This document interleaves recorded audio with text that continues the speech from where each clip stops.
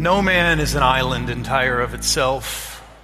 Every man is a piece of the continent, a part of the main. If a cloud be washed away by the sea, Europe is the less, as well as if any promontory were, as well as any manner of thy friends or thy own were. Any man's death diminishes me, for I am a part of mankind. And therefore never send to know for whom the bell tolls. It tolls for thee. Those are words from English poet John Donne, Christian poet, sometimes known as the poet of God's love. A fascinating guy, really famous words of his, a couple of key lines that have made their way into our culture. The thing that I'm most fascinated about when it comes to John Donne, though, is I really want to know what he used to sharpen his beard. It's a pointy beard. No man is an island, it's true, and yet some of us will die trying to prove that wrong. You see, there are some of us who struggle with boundaries. We struggle to establish boundaries in our life. I'm one of those people sometimes. And then there are some of us who are really great with boundaries. We are masters of detachment. In fact, I have a friend, and he's happily married, has a couple of kids. And several years ago, he built for himself an apartment in his own basement. And he lives there. He sleeps there. It's actually really nice. And some of you hear that and you just go, man, I know where that's going. That's not healthy. That's a slippery slope towards divorce or something else. But it's been a few years that he and his wife have been doing this, and you know, they've got a loving, committed marriage. They're passionate. They're romantic. He's involved in his kids' lives. He's just a guy who needs his own space. And just to prove how different we all are, there are some of you right now who are outraged. You're still thinking, that's so wrong. That's not right. That's not how married people should be. And some of you are thinking, I wonder if I could get the guy's phone number and he could give me a consult. Right? How do you do that? That's pretty impressive. You see, John Donne is right. No one is an island. We're not disconnected. There is a connection that binds us all together. That's true.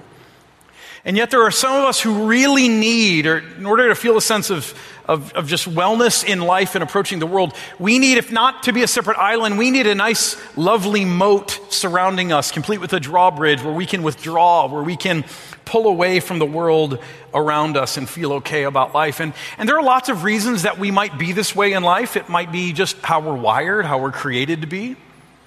It may be our birth order. It may be things that happen to us in life. Attachment theory is really fascinating if you read about that. It could be everything from being neglected in some of our basic needs when we're young, or being overrun and enmeshed in life.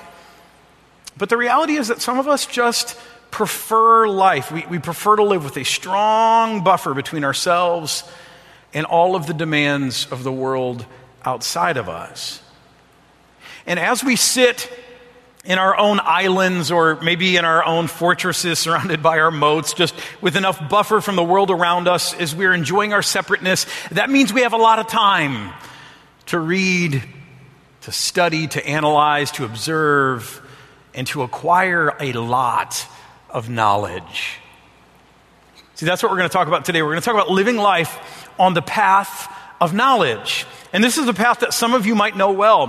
For instance, on the path of knowledge, just to describe it for you, you are cerebral, perceptive, analytical, unbiased, and emotional. I know that's a lot of words for some of us, but if you're on the path of knowledge, you can track, right? You know all these words. In fact, this means that you might be a Mr. Spock minus the pointy ears. You don't get caught up in emotion, which means you can be very unbiased.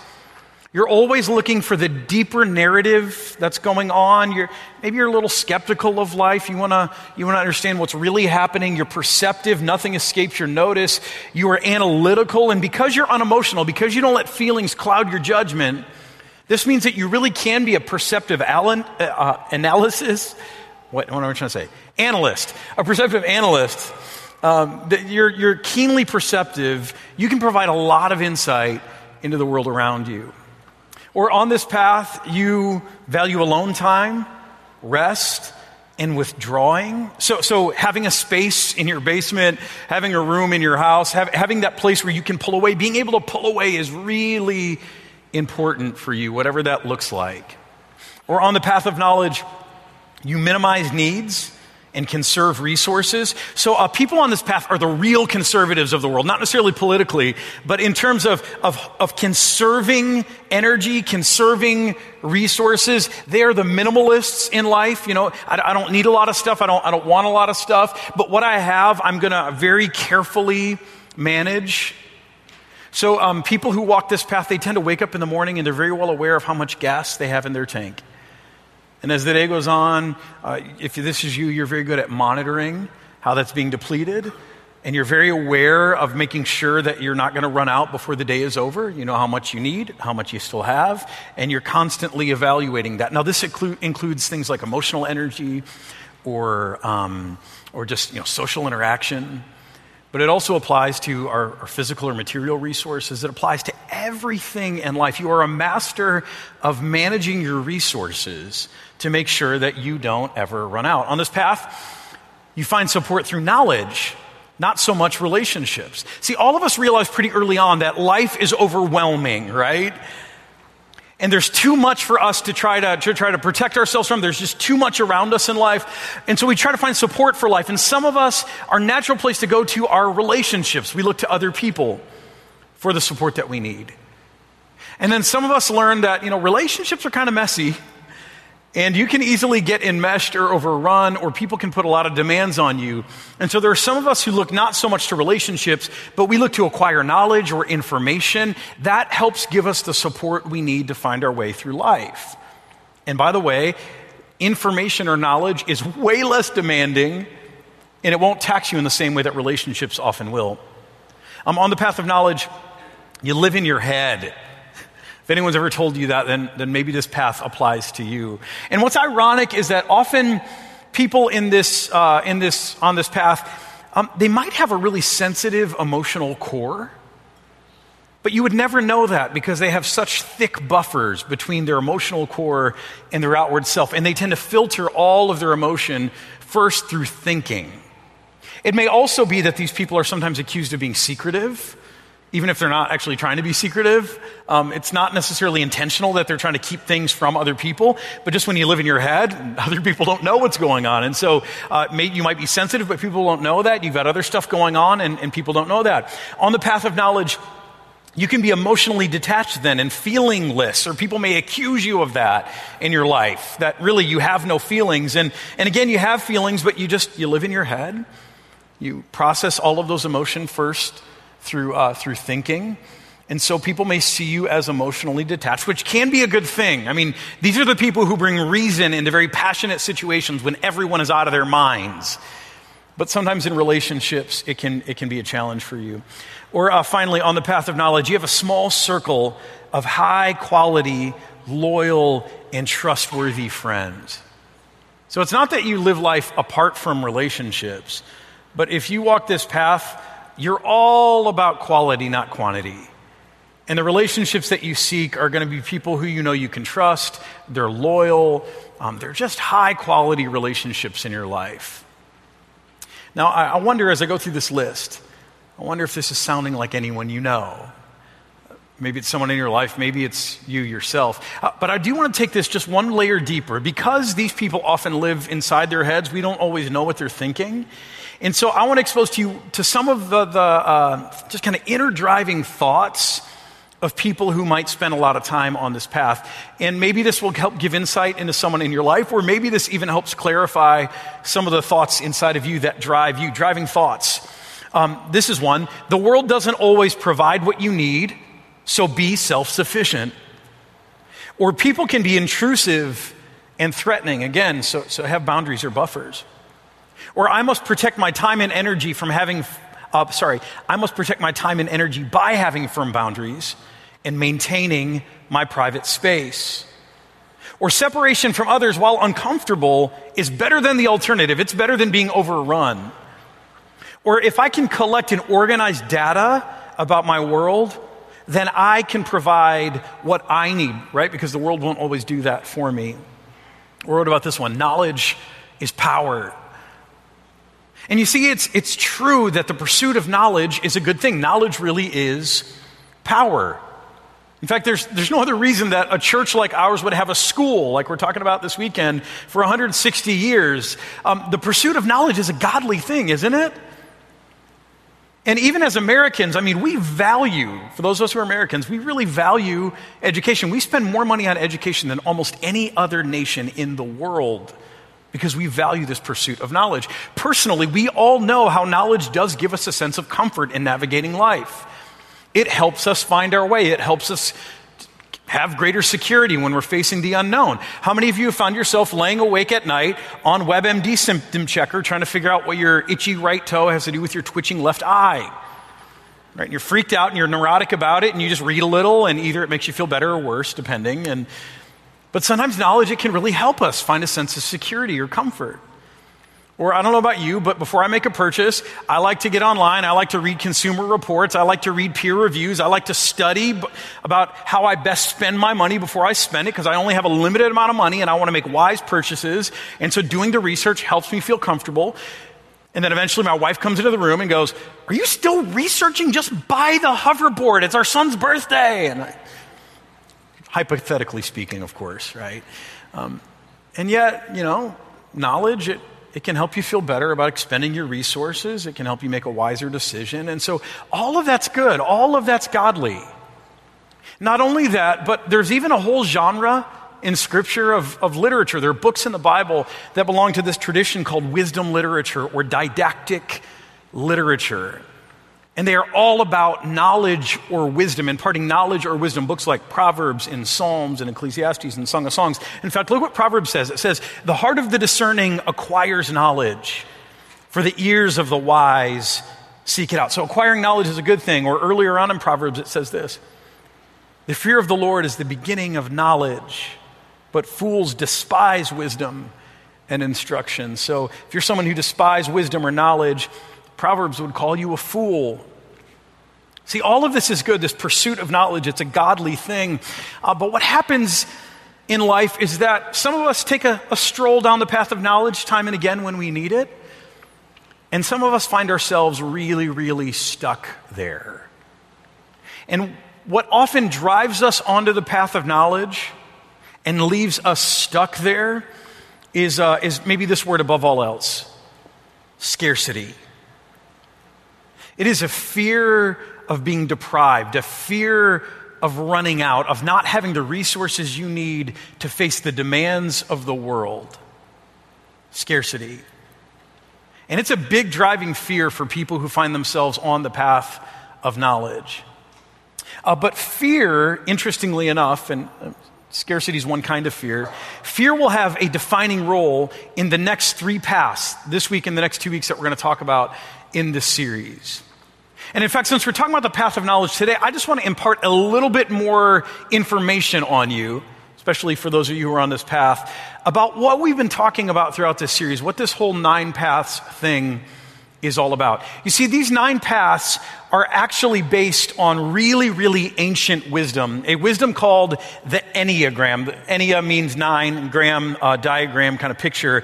And this is ancient wisdom. And these numbers look a little different than how we've been talking about in the series, because we started here.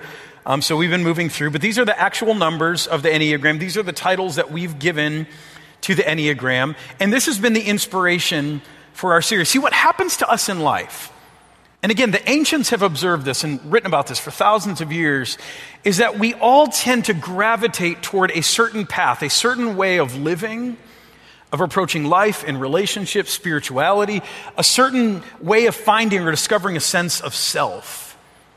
And we tend not only to gravitate to those things, but we tend to kind of get cubbyholed there. We find ourselves becoming kind of flat, two-dimensional characters. What's interesting about this, again, is this is ancient wisdom. It goes way, way back to ancient monastic traditions. Homer, you've heard of Homer? Not the guy who likes jelly donuts, not Homer Simpson, but the other Homer who wrote the Iliad and the Odyssey. Remember him? How many of you read the Odyssey?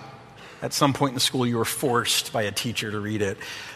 If you remember that story, the lyric poem, the Odyssey, Odysseus, the main character, he's on a journey home after the war, and he travels through 9 lands And if you look carefully at those lands, each of those lands is a metaphor for the 9 numbers of the Enneagram in reverse, going in order.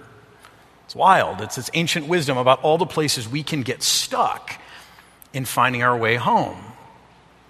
And you see, that's just it. For us, we may gravitate to one of these paths, whether it's strength or harmony, integrity, service, accomplishment, originality, knowledge, loyalty, adventure. And they may be a part of how we're wired or just how we're shaped or some of the wounds that we carry. However we find ourselves there, what happens is that we can get stuck there. But the goal for us is not to be stuck in any one of these things.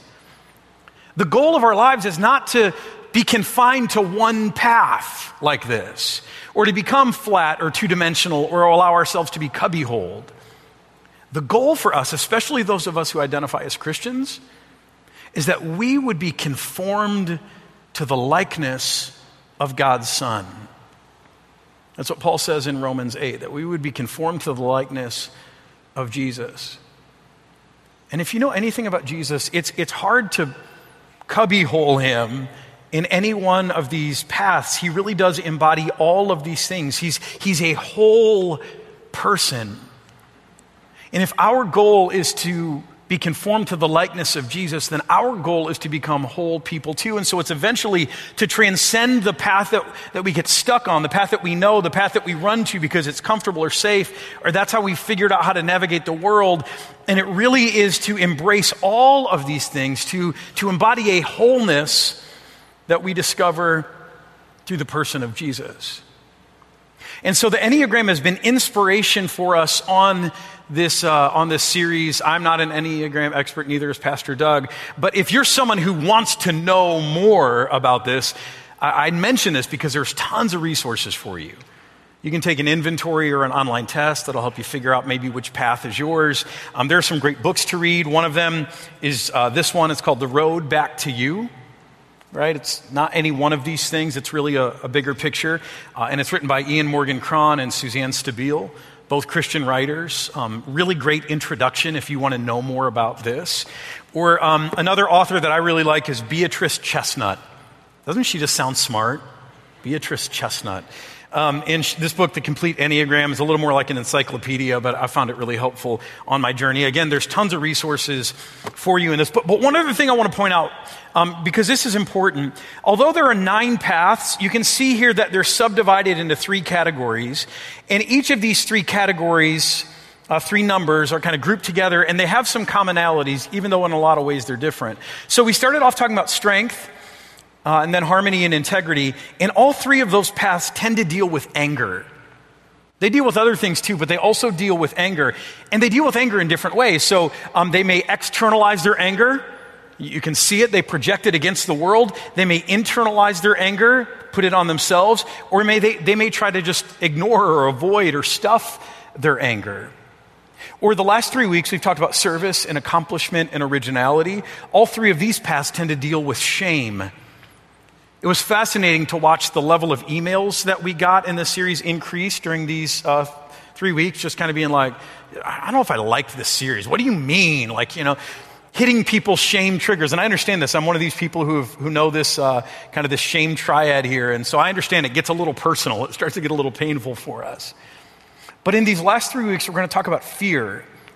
And specifically, like I said, the fear that we often face that drives us onto the path of knowledge is this fear of being deprived, of not having the resources that we need for our journey, of being overrun by the demands of life. And so we grab onto resources, we stockpile, we carefully measure those things out in a very conservative way.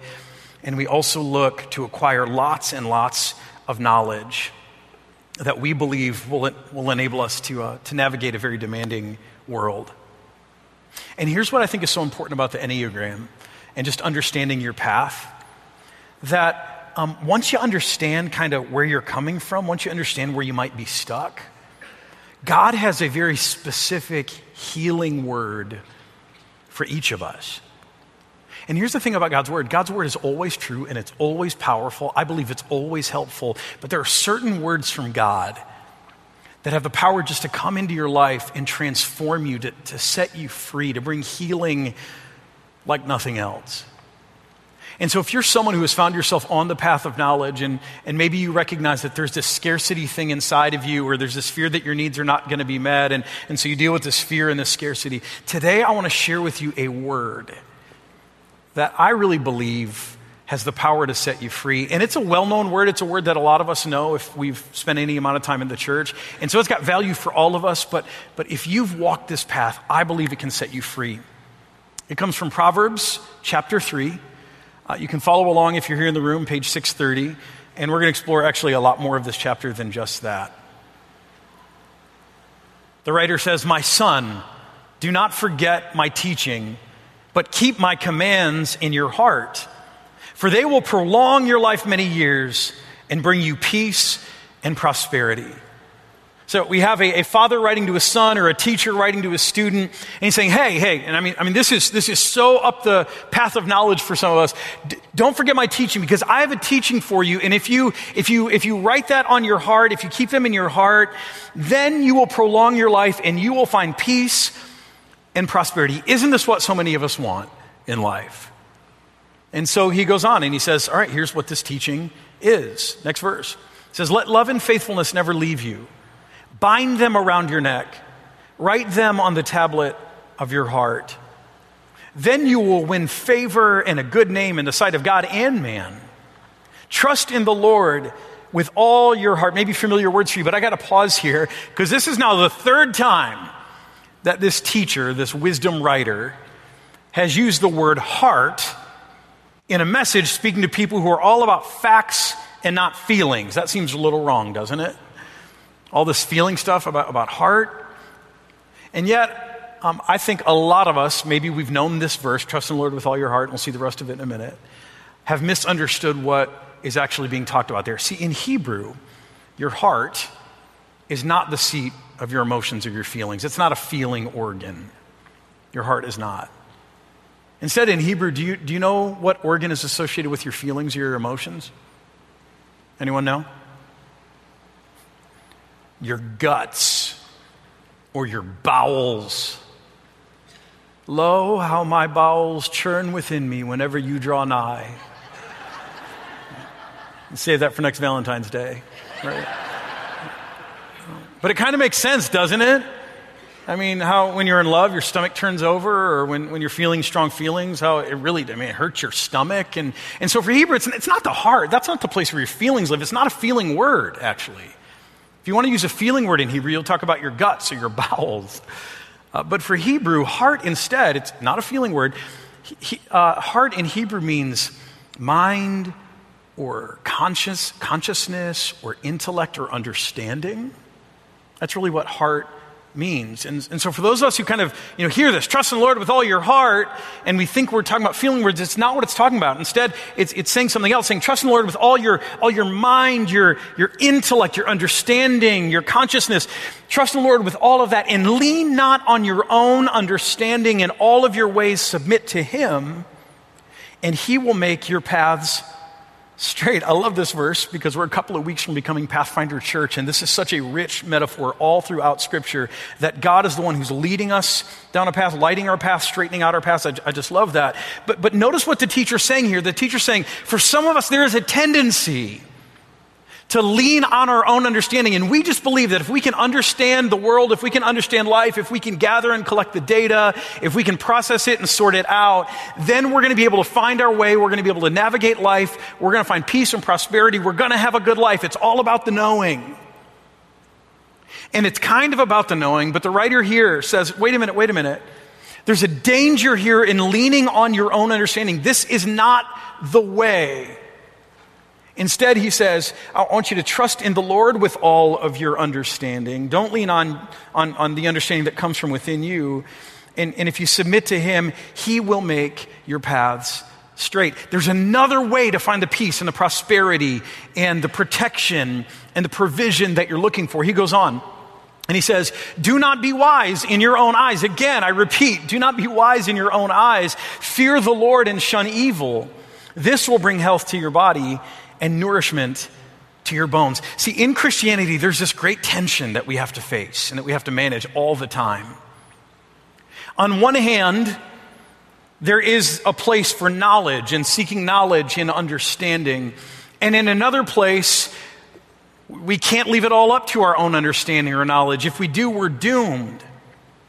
But I need to set the record straight about something here for us today. And that's this, that when we read Proverbs and we read these words, trust in the Lord with all your heart, lean not on your own understanding, that is not a call to blind faith. And for some of you, you just need to hear that because this is good news for you. That the Christian faith is not a call to blind faith. And yet sometimes that's how it comes across, isn't it? We even say things like this, just believe, just believe. As if in order to follow Jesus, in order to be a Christian, you have to chuck all of your intellect out of the door. It's kind of our way of saying, none of this makes sense. It's not rational. It'll never make sense to you. You can't figure it out. It's not logical, but don't worry about it. Just believe. And there are some of us who have no problem with that because we don't depend that much on figuring things out or understanding or rationality or logic. For some of us, that's easy. We can just believe. For some of us, we cannot do that. And so here's what we need to know about Christianity, that Christianity is not a just believe religion. It is not a blind faith religion. See, in fact, a lot of the details about Christianity, a lot of our story, our biblical story, those are things that can be historically verified or identified. The people, the places, the events, the dates, they're not just in a kingdom far, far away in a land, far off place. But the people were named, the places, the battles, the dates. There are all kinds of extra biblical sources that testify to the fact that these things actually happened. There's archaeological evidence that supports the narrative of the Bible.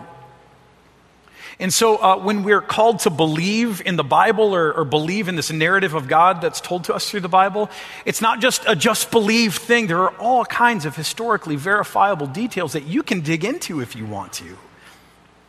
Not only that, but the central claim of Christianity, it's not a just believe claim. It's actually a factual claim, a claim that's hard to reject, a claim that comes with evidence and support. See, the central claim of Christianity, the claim that everything else rises or falls on, is not the virgin birth.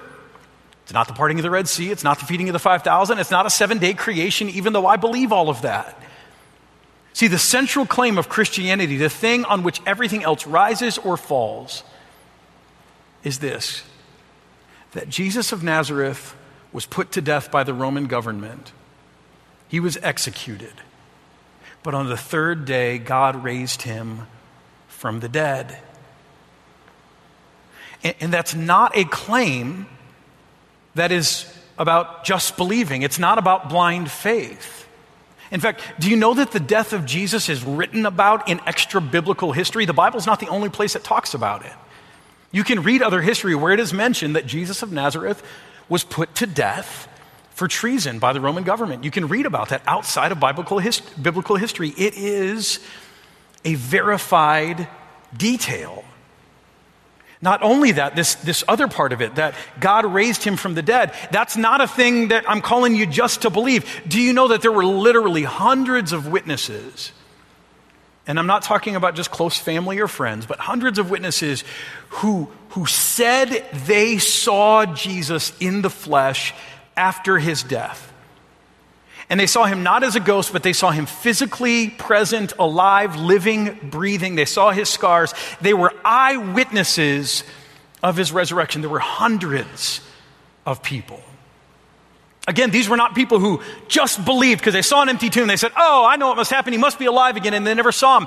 These were people who were eyewitnesses to Jesus, who was once put to death, who is now standing in front of them alive. Not only that, do you realize that many of those witnesses, eyewitnesses, people who were unschooled, ordinary people who were not brave or courageous, that they ended up going around the world telling people about this Jesus who was put to death, but God made him alive again. And they began to teach from the scriptures about how he was the Messiah and the Son of God. And these people again, who were not educated or brave, their lives were transformed, not because they were just believing or they had blind faith, but because they knew what they saw.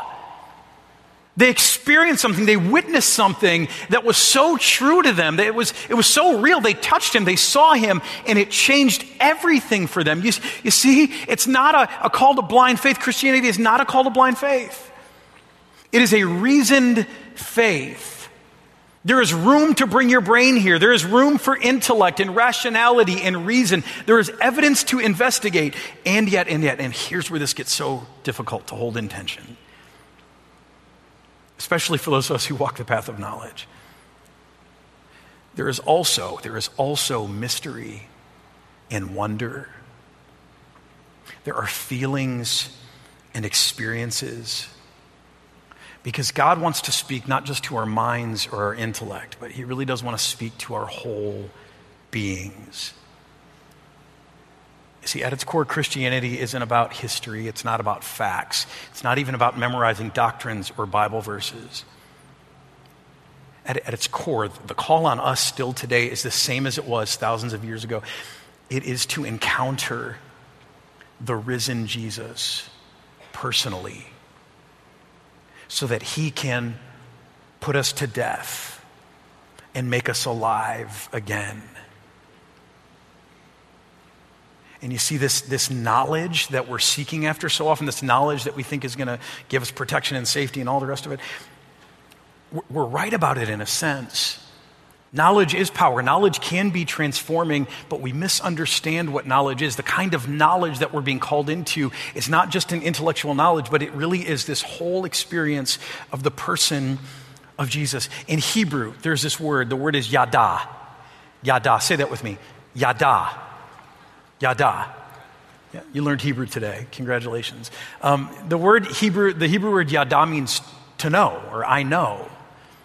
But in Hebrew, to know is never just about intellectual head knowledge. It's not just about rationality removed from the rest of you.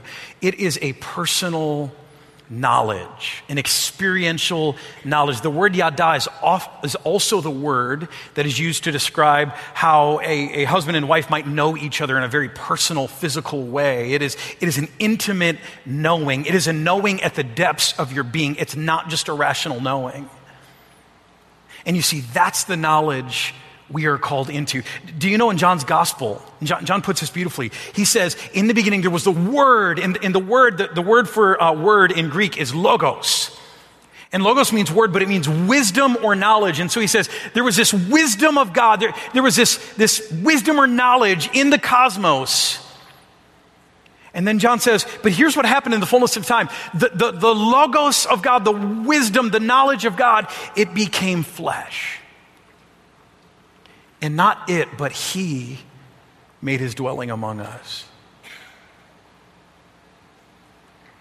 See, John says that even the knowledge of God, it's not something that we just know. It's something that we're called to know. It's a knowledge that becomes flesh so that we can experience it personally. See, Christianity is not a proposition. It's about a person. And when you know, when you meet, when you experience the person of Jesus, the resurrected person of Jesus, not only will he put you to death and make you alive again and begin to recreate you into a whole person, but then you will find the freedom you're looking for. See, if you've been walking the path of knowledge, you're right in a sense. You just got to take it deeper. You have to understand that it's bigger than just here. It's a full being knowing. And when you get there, when you know Jesus in that way, here's what you'll discover: that God is the expert, so you don't need to be. Again, this call to trust in the Lord with all your heart and lean not on your own understanding, it's not just believe, just trust God. It really is saying, hey, there is someone who understands it all because he's the architect. He's created you, he's created the world, he's created life. He understands it intimately. Not only did he create it, but he has experienced it through the person of his Son. He has done the experiments, he's collected the data, he's analyzed it all. And so when he points us toward the way of life, he's doing so as someone who has lived it, who has experienced it, who has seen it. It is expert advice. So again, to trust in the Lord isn't just to let go of everything and blindly trust. It's to put your trust in one who is an expert, which means you no longer have to be. Or when you know Jesus in this way, you'll discover that God is your provider. with endless resources. It's not all on you to provide for yourself. In the very next verses, Proverbs 3, it goes from talking about trusting in the Lord and all that stuff, and then it says this: honor the Lord with your wealth, with the first fruits of all your crops. Then your barns will be filled to overflowing, and your vats will brim over with new wine. It jumps from like knowing to generosity. Why? Because God understands that when we get trapped on this path of knowledge, we'll live in scarcity and we'll conserve and we'll hold on because we think it's on us to generate the resources we need to meet the demands of life. And yet when you know Jesus, when you know him, you'll discover that you don't have to provide for yourself. Instead, you can be generous because it's not on you to provide for yourself. He'll keep your barns overflowing. He'll keep your vats brimming over. He'll provide everything that you need. When you know Jesus, you'll finally discover that God is your protector who will keep you from being overrun. Later on, same chapter, Proverbs 3, here's what it says. It says, then you will go on your way in safety. See, instead of trusting in your own understanding, when you trust in the Lord, when you know him in a deep and personal way, then you will go on your way in safety and your foot will not stumble. When you lie down, you will not be afraid. When you lie down, your sleep will be sweet. Have no fear of sudden disaster or of the ruin that overtakes the wicked, for the Lord will be at your side and will keep your foot from being snared. See, there's something powerful about knowledge. Knowledge is truly powerful. But the way that Jesus invites us to know him, yeah, it involves our minds, but it involves so much more. And when you know God personally through Jesus, when you experience the resurrected Jesus in your life, that's what will set you free. That's what will give you the sense of provision and expertise.